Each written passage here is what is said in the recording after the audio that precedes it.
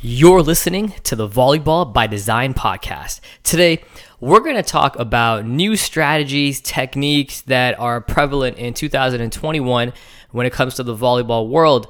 I get a lot of coaches always asking about, what's new this year? What are the new things they're doing in volleyball this year? So we're going to talk about that on today's episode. So stay tuned. Hi, I'm Coach Brian Singh, and after 11 years coaching competitive volleyball and as a head coach of a college team, I've become obsessed with helping athletes and coaches improve their knowledge and skills of the game by teaching them how to train efficiently and effectively to ultimately reach their volleyball goals. I've created the Volleyball by Design podcast to give you simple, actionable, step-by-step strategies so you can get clarity and apply what you learn right away. This is the Volleyball by Design podcast. What's up, ladies and gentlemen? Welcome to episode 52 of the Volleyball by Design podcast. Hope you guys are doing well out there. It is June 6th when I'm recording this, 2021. It's a beautiful day out here in Toronto. Wherever you are listening around the world, I hope it's a great day for you guys to, you'll be listening to this the next day, Monday, I suppose, or whenever you listen to it during the week. And right now, we're currently in the midst of the Volleyball Nations League, VNL, which is located in Italy, I believe, this year. So that's exciting that's going on right now. But before we get into today's episode, I just want to welcome everyone. If you don't know me, my name is Coach Brian. I'm the host of the Volleyball by Design podcast. If you're a new listener, welcome to the show. We got about 51 episodes to get caught up on. And if you are a regular listener, as always, thank you for tuning in. Thank you for taking the time out of your day to listen to what I got to say. And I hope I can deliver some value today for you guys. If I can give you one ideal, sometimes I always talk about the power of one ideal. One ideal. One of my mentors always said that if you were to go somewhere to a training or to anything where you're learning, some kind of educational opportunity, and you were to take away one ideal, that one ideal could turn into something great. And it's true. Like, there's a lot of times, even as here I'm digressing a little bit here, but even as a volleyball coach, I've been doing this for 15 years, not 30 years, but I've been doing it for long enough where I know the game pretty well. I like to say I know the game pretty well. And every year, minus last year because of COVID, but every year, I always go to some kind of coaching symposium, clinic of some sort, because I'm always looking to learn new ideas from other coaches and, how people are doing things and stuff like that. And there's a lot of times where, a lot of the things they're saying, I already know, again, because I've been doing this for a long time. But there's always, a couple things I write down. If I can go away from a coaching symposium with a couple notes, a couple points, some new ideas, then it was worth it, because a new ideal can change the way your program works, can take you from, last place to second place. It can do so many different things that I've experienced in my life just by getting one ideal. That's it. And the power of one ideal is actually incredible. My mentor, John Spraw, every time I go in his gym, I always get that one ideal that helps change my program or alters my program for the better. And not just to say John Spraw, but when I'm in a lot of other coaches' gyms with the opportunity to shadow or even when I'm a guest coach and I see what other coaches are doing around the world, it's incredible what the ideals that I can take away. So why am I even talking about this? I guess I'm just saying continue to learn, always learn, because you never know what the power of one ideal can do for you. There's a whole, I went off on a tangent there about that. I'm sorry. So today's episode, let's talk about today's episode. So the Volleyball Nations League is going on right now in Italy. And it's great. You're seeing high-level volleyball. Actually, it's amazing matches. If you haven't been watching, I would definitely tune in, and you can definitely catch some of the replays. I think if you download the Volleyball World app, it's called volleyballworld.tv. Even if you don't pay for a subscription, I believe you can watch the replay games of VNL. And I highly recommend you doing so, because it's pretty incredible what's going on in VNL.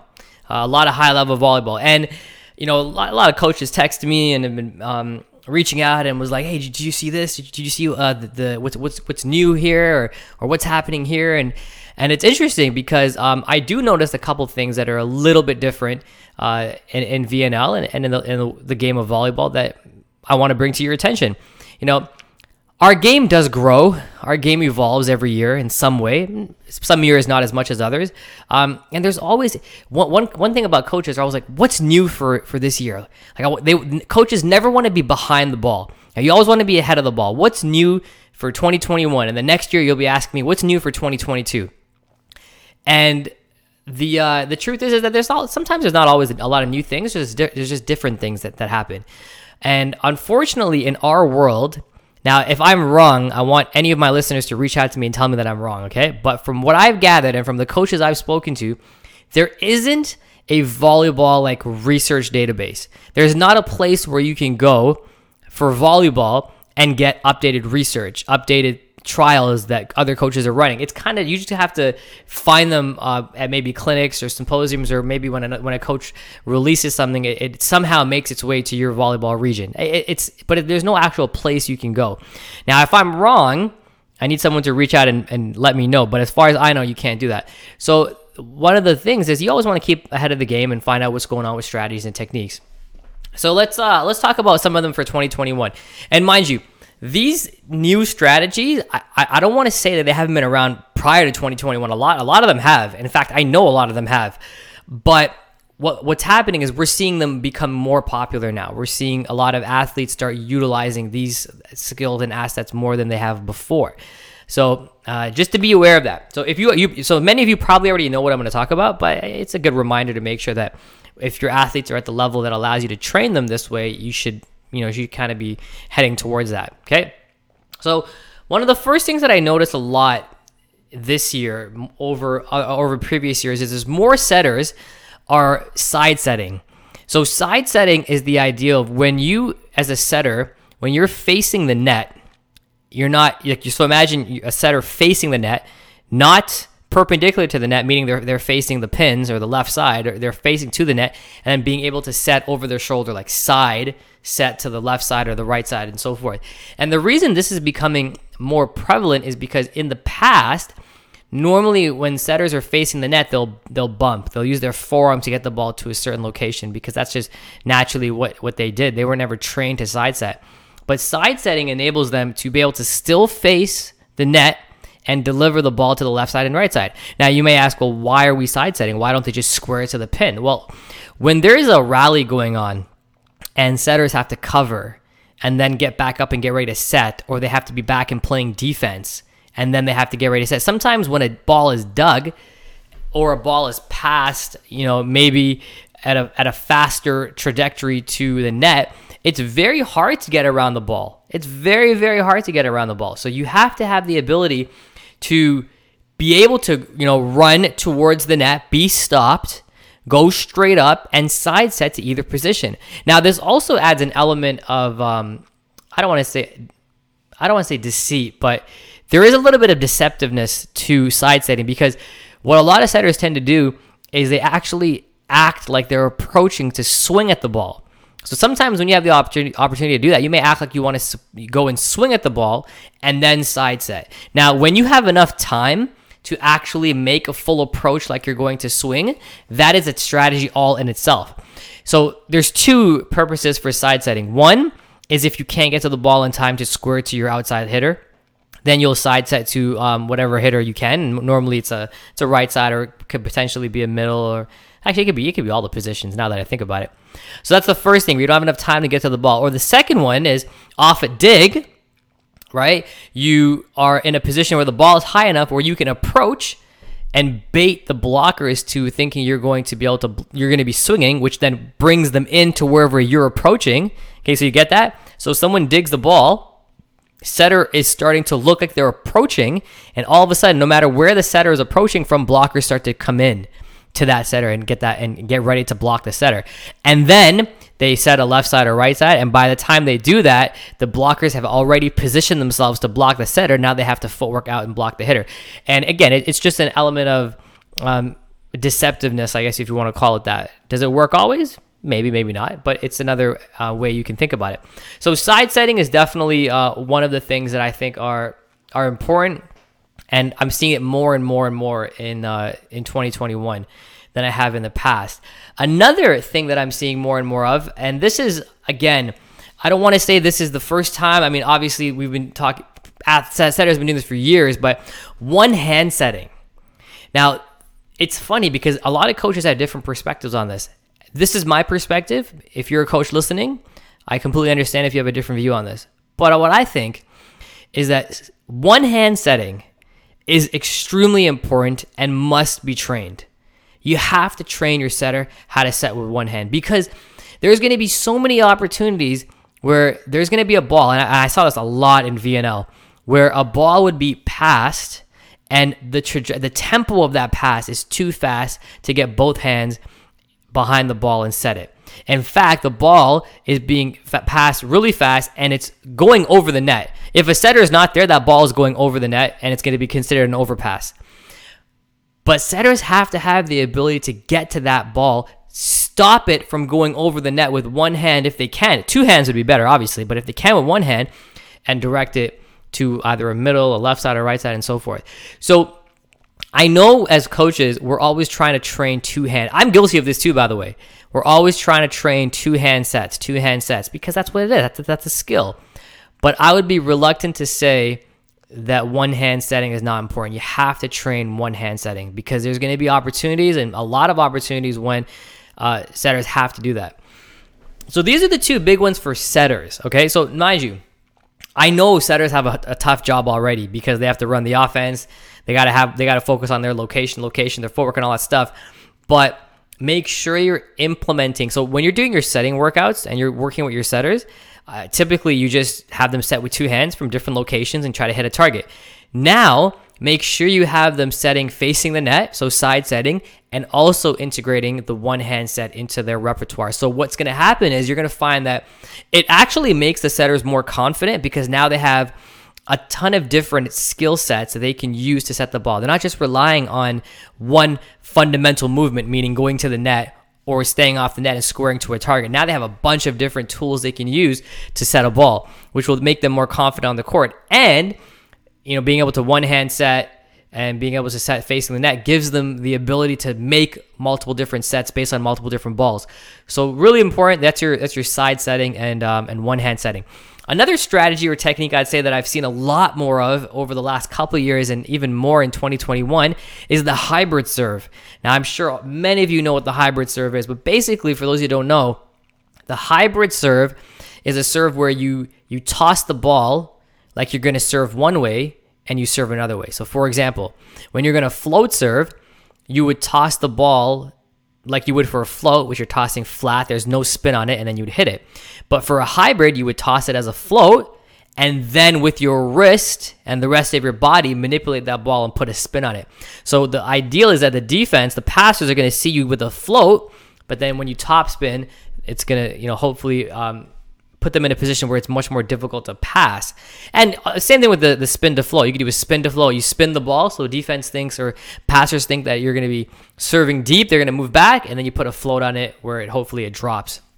So that's the hybrid serve. It's actually becoming, if you listen to my interview with Stephen Marr, pro player, Team Canada player, I want to say a couple weeks ago, he was talking about how deadly the hybrid serve is, because it's very, very difficult for passers to be able to read the server if they're going hybrid. If, like, let's say, for example, a person hits a spinner on you and they get an ace. Well, now as a passer, you're thinking, okay, they're going to put a spinner on me again. I got to get ready to pass this ball. And if they then toss it as a spin and then float, you are really caught off guard. And that's when servers become really deadly, because they're very, very hard to read. Now, I do want to say something here, though. If you're a youth coach and you're coaching younger players where they're still developing their serve, forget about the hybrid. Let them develop their spin and float first. Or whatever their strong serve is. Once they've developed that strong serve, then you can experiment with hybrids and stuff like that. But I do think I would like my athletes. For me, I have my athletes experiment with it, but only when they're at the level that allows them to. Meaning they can spin consistently if that's their serve, or if their serve's a float, they can float consistently. Okay, so that's the hybrid. Another thing that I've noticed, and I've seen this with a couple teams actually, especially in VNL, is with regards to the middle player. So I actually teach this in my offensive workshop. If any of you attended my offensive workshop, I talked about this, but I'm seeing it done more and more, where the middle approaches for a 51 or a quick attack. Right, the middle approaches for a quick attack, and instead of jumping straight up, they jump away from the setter.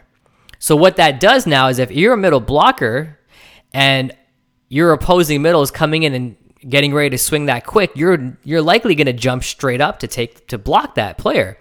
And when the blocker jumps straight up, if the attacker's fading away, he's fading away from the block, therefore leaving him with a one-on-one or a one-on-nothing. It actually shouldn't even be a one-on-one. It should be a one-on-nothing. And that is a very, very, it's a really valuable play. Now, here's the thing.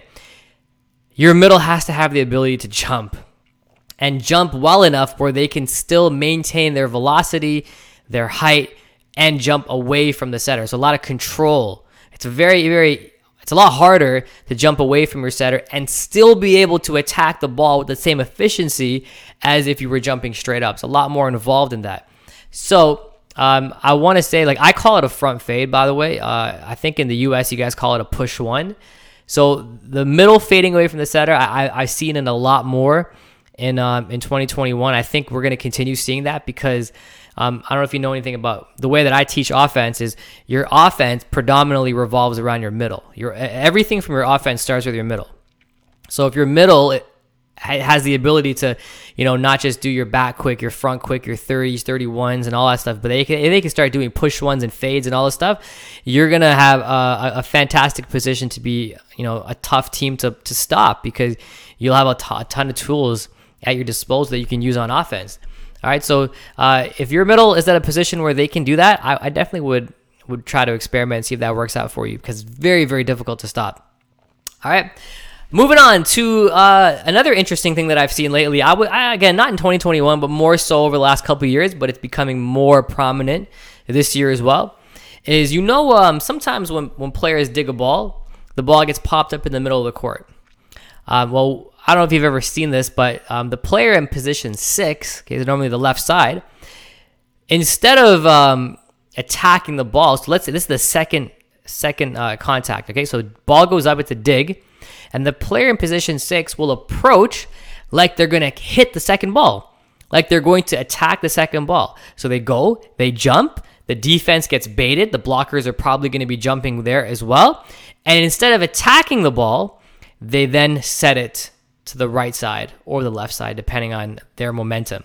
So it's very interesting. I actually don't know if there's a name for this. There probably is a name for this, but it's basically when the player in position 6 is approaching to attack the second ball, the second contact, and instead of attacking, they jump, and then they set the ball to the right side, hopefully, or the left side, and in hopes that they're providing them with a 1-on-nothing. So that's another thing. Again, really advanced. This is a really, really advanced move. I don't expect younger players to be doing this. This is like, when you're at the level where, you can start playing around with these things on a second contact. That's when you can you can look at it from that point of view. Okay, but again, don't be trying this when you can't even make a backward attack. All right. So you have to be able to run an effective pipe first before you could try the player approaching in position 6, okay? And the last thing that I'll talk about, and this is the nature of our game and how our game grows, is the tempo. Man, the tempos that these teams are running in 2021 are the fastest I've seen it in our game, period. Like, I mean, and not to say that, there's always around the world, there's always teams that run a fast offense. We know that. But what I'm saying is the amount of teams that have the ability to run a fast offense is incredible. And I'm talking, setter just releases the ball and it's basically like a shoot to the outside and they're scoring. So one of the things that I would, again, and this is something you're going to work towards regardless of what level you're at, but is to increase the speed of your offense. Now, you have to be able to pass to do that, and you have to be able to be athletic enough to hit a tempo offense. But if you can, the faster your offense, the harder it's going to be for the defense to stop it. Just because it's tough. Like with a faster tempo offense, there's only so much you can do. Okay, so just keep that in mind. I will add one more thing actually. So this is the sixth thing I think actually. So when it comes to the out of system ball, now I may have talked about this in the past, and if I have, you're gonna hear it again. But traditionally, the way that we used to teach, well, at least here in Canada, I don't actually know. I think I've seen some videos of the U.S. teaching it this way as well. When it comes to an out of system ball, we used to teach our left sides to be wide, so to be outside the court, be extremely far outside the court, and wide to the setter, and far back to the setter. And the setter is supposed to push a nice high ball going towards the outside of the court so that the hitter can come in and have his hitting options. And the reason that we did that is because we didn't want to jam the hitter inside the court. We didn't want to jam them tight. We didn't want to jam them inside. And we wanted to give the hitter all the space in the world to swing and make an attack. That was the way that we used to teach it. But research and stats have shown us that that is actually ineffective. And we're seeing more errors that come about when you're trying to set the ball high and off the net and outside the court, okay, versus high off the net and inside the court. So now, and you're going to see a lot of the top teams do this. UCLA does this. Trinity Western does this. A lot of pro teams are now doing this. Go look at their out-of-system balls. Their out-of-system balls now are high, inside the court, and off the net. And the reason for that is because the error rate is nowhere near what it was when they were going high outside the court. When balls were getting set high outside the court, players were coming in, swinging, hitting the antenna. The set location was always inconsistent, and it was a mess. But this ended up being a great solution to go high inside, because what they do now is the left sides that are coming in on those out-of-system balls, they're going high off hands. I mean, if there's a seam, of course they're going to swing seam, but as long as the ball is off the net, the hitter has the advantage. So you can set it as inside as you want. It doesn't really matter. The hitter is always going to have the advantage. So the balls are getting set high off the net, inside the court. Attackers are coming in and just going to work on it and swinging high off hands. So that is definitely something that's transitioned in our game. It used to be high outside. Now it's high inside. So when you're training out-of-system balls, make sure that you can start transitioning towards that. And it's funny. I will say a lot of coaches I spoke to don't spend a lot of time with out-of-system hitting. And that's actually a mistake. Out-of-system hitting is super important. It's super important because you can win games by being a better out-of-system hitting team. Okay? Once that dig goes up, that's your opportunity to get the ball back and score. And then you put the ball back on your side of the court. So make sure you're teaching your players how to swing out-of-system balls, and then what to look for when they're swinging out-of-system balls too, and then how all that works. All right.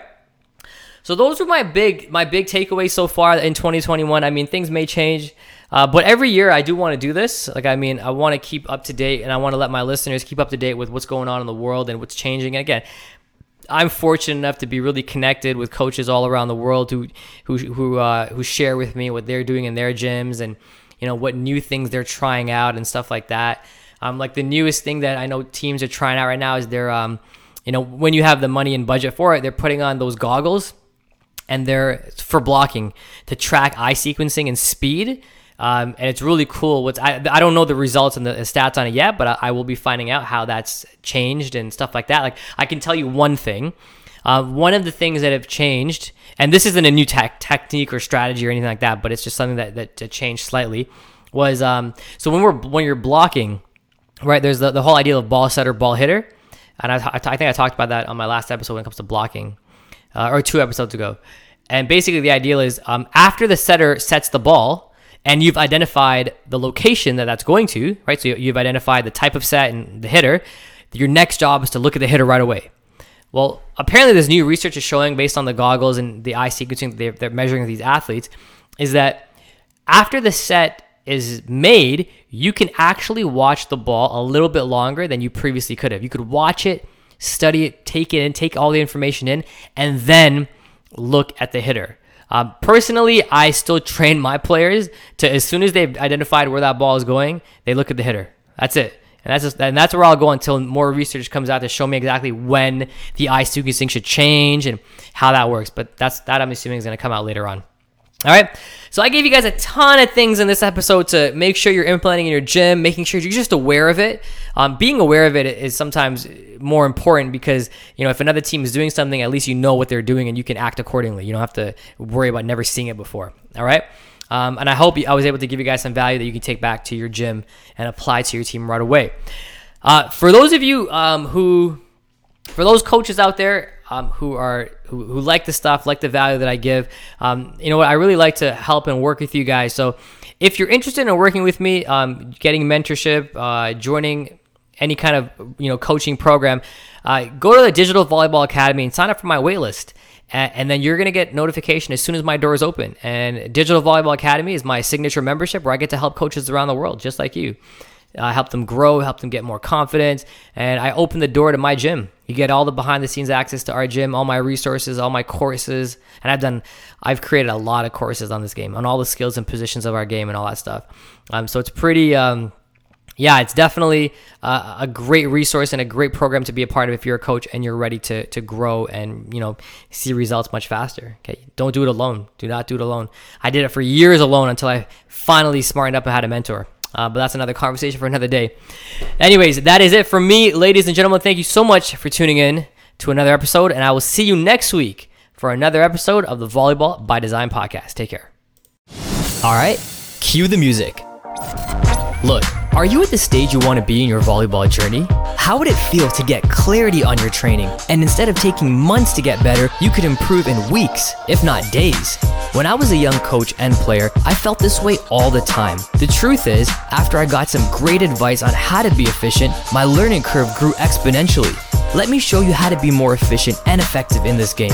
I invite you to check out CoachBTraining.com for more resources that you can use to take your game to the next level. I look forward to helping you reach your volleyball goals.